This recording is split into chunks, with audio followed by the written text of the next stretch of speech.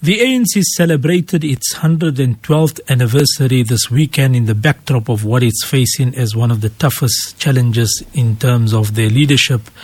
We had in the backdrop of Jacob Zuma forming his own party and throwing his weight behind the MK party, Ace Magashule on his side throwing his weight behind Jacob Zuma.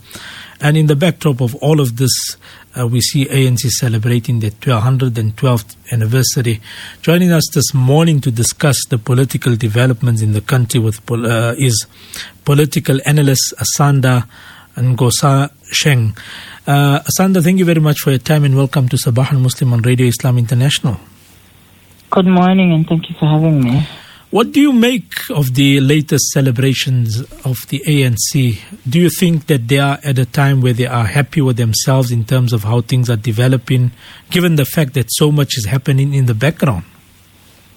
Well, I think, the ANC, this is not the first time that the ANC is facing the potential start of a new party while it prepares for the election. The ANC is a political party that has had many breakaway parties as far back as the Pan-African Congress, PAC, the UDM, COPE, EFF, and so many other parties that I haven't mentioned. And so it's not the first time that the ANC is facing opposition from former internal members. I think what's most different about this is that this is a recent president of the ANC who was president for 10 years, for just over 10 years, and also who was deputy president for a long time and had even been premier in KZN for quite a big period. And so this is somebody that the ANC had come to rely on to bring in particularly the vote in the KZN area. So it's going to be interesting to see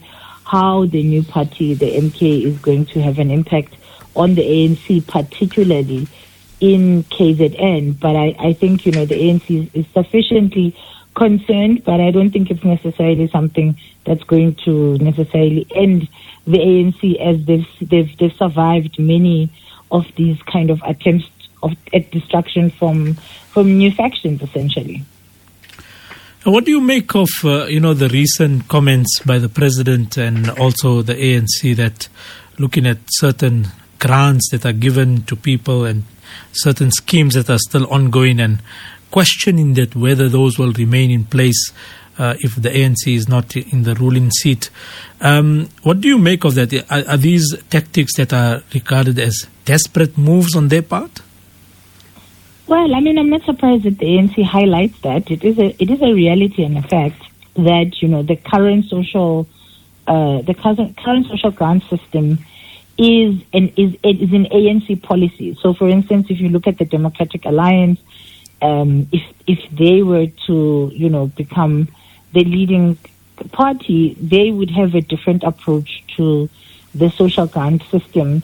Same as if it was the EFF, they would also have a different approach. So I wouldn't necessarily call it a desperate move. It is a valid move in the sense that it is true that if the ANC is removed, there is a possibility of an overhaul of the entire social grant system. But I think it is important for us to be asking questions about whether the current social grant system we have is the best, because while social grant systems are important because they provide a safety net for people who the economy isn't able to cater for. The question is more around, is the economy working if you have such a high level of social grant recipients? Because people don't want free money. People don't necessarily want to be paid, an unemployment grant. What people want is jobs. What people want is to have a purpose and a place to go in the morning and to be able to earn their living. And so, there have been many calls for the ANC to retain, important aspects of the social grant system, like the pension fund for elderly people, but to rethink some of these grants, because a lot of money is being spent on social grants that actually could be spent on developing jobs and creating opportunities, particularly for young people who have their entire lives ahead of them. You must remember that, having high numbers of youth unemployed means that we are not saving for the future. This country has a small percentage of pension fund contributors, which is going to catch up in the future. And it also has an effect on the Johannesburg Stock Exchange, which mostly trades on pension fund investments. And so the less pension fund investments you have, the slower your economy is going to be. And, it's going to have an impact both, as I said, in the present, because you also have less taxpayers, and it's going to have an impact in the future when you now need to draw from that money to give money to those people who are now old. Mm-hmm. Let's talk about Minister Nkosazana Dlamini. She has informed the ANC that she will not return to Parliament beyond the 6th administration, basically signaling her intent to effectively retire from public office after over 30 years of services. What do you make of this? Well, it's not, Nkosazana Dlamini is now making declarations about no longer essentially being part of politics. It's not a surprise, because she is a person who has shown herself to be very much aligned with her former husband, Jacob Zuma. And so when, Jacob Zuma aligned himself with the MK, people were expecting, some kind of indication from her if she's going to resign from politics or if she's going to join MK. And I wouldn't be surprised if she suddenly pops up in the MK, because she has thrown her weight behind President Jacob Zuma, who has also thrown his weight behind her with the last, ANC election, with the, one of the previous ANC elections, having Nkosazana Dlamini Zuma being pushed as a candidate for the so-called RET. And let's talk about the amalgamation of MK and Ace Magashule coming together. How much of this is a concern for the ANC, given the fact that Ace is quite strong in Free State and Umsholozi Ubaba is quite strong in KZN? Are these two worrying factors for ANC?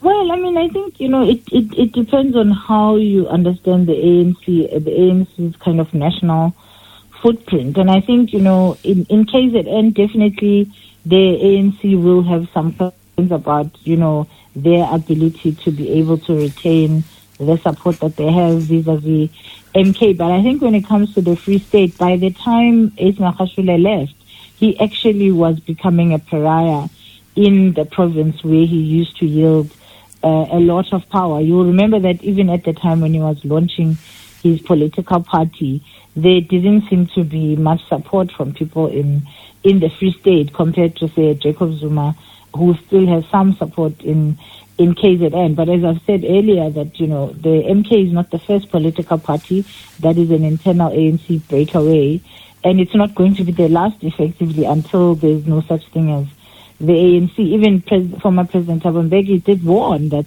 the biggest threat to the ANC is, some of the divisions within the ANC and the multiple breakaway parties that keep coming out of the ANC, because they take away a chunk and a piece of the ANC at each point. So the question is more about, how much of the remaining chunk can the MK take, and will that be enough? But I'm not sure that it necessarily is going to lead to the ultimate destruction of the ANC per se, but it is going to have an impact, definitely. We can't ignore it. Coming back to the celebrations over the weekend, do you think a voter or a neutral person or a confused voter would be convinced that this is still the ruling party to back in the next elections? Would you also be convinced after this weekend's celebrations?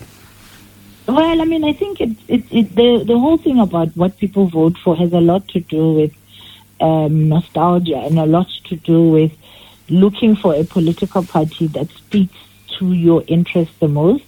And I think that for a lot of South Africans, the ANC continues to speak, for their interest. And that's why they do things like showcasing what they have done for South Africans in the past 30 years. And I think the ANC has the fortune of being one of the most diverse political parties in South Africa, and also always kind of harking back to its activism days. You know that, for instance, their support of Palestine, for example, versus a DA who supports Israel, is something that has made many people say, I'm definitely going to vote for the ANC, because they've shown themselves to be on the side of justice when it comes to important international issues. But I think also the other problem is that South Africa doesn't, so the ANC has managed to get away with, corruption and some of the many issues that people complain about, precisely because opposition parties have not been able to show themselves to be a viable alternative for people. And a lot of it has to do with the fact that by having Labour, by having the South African Communist Party, by having all of these alliance partners that the ANC have under its umbrella, it manages to have a multiplicity of views, a diversity of views that isn't found and isn't so easy to duplicate for many of these opposition political parties. And that's why we see the ANC coming up time and time again as a firm favorite for many people, despite the corruption and many of the other issues that we highlight on a day-to-day basis. Sanda, thank you very much for your time. Much appreciated on Radio Islam International. Thank you so much. Thank you. Bye-bye. Bye.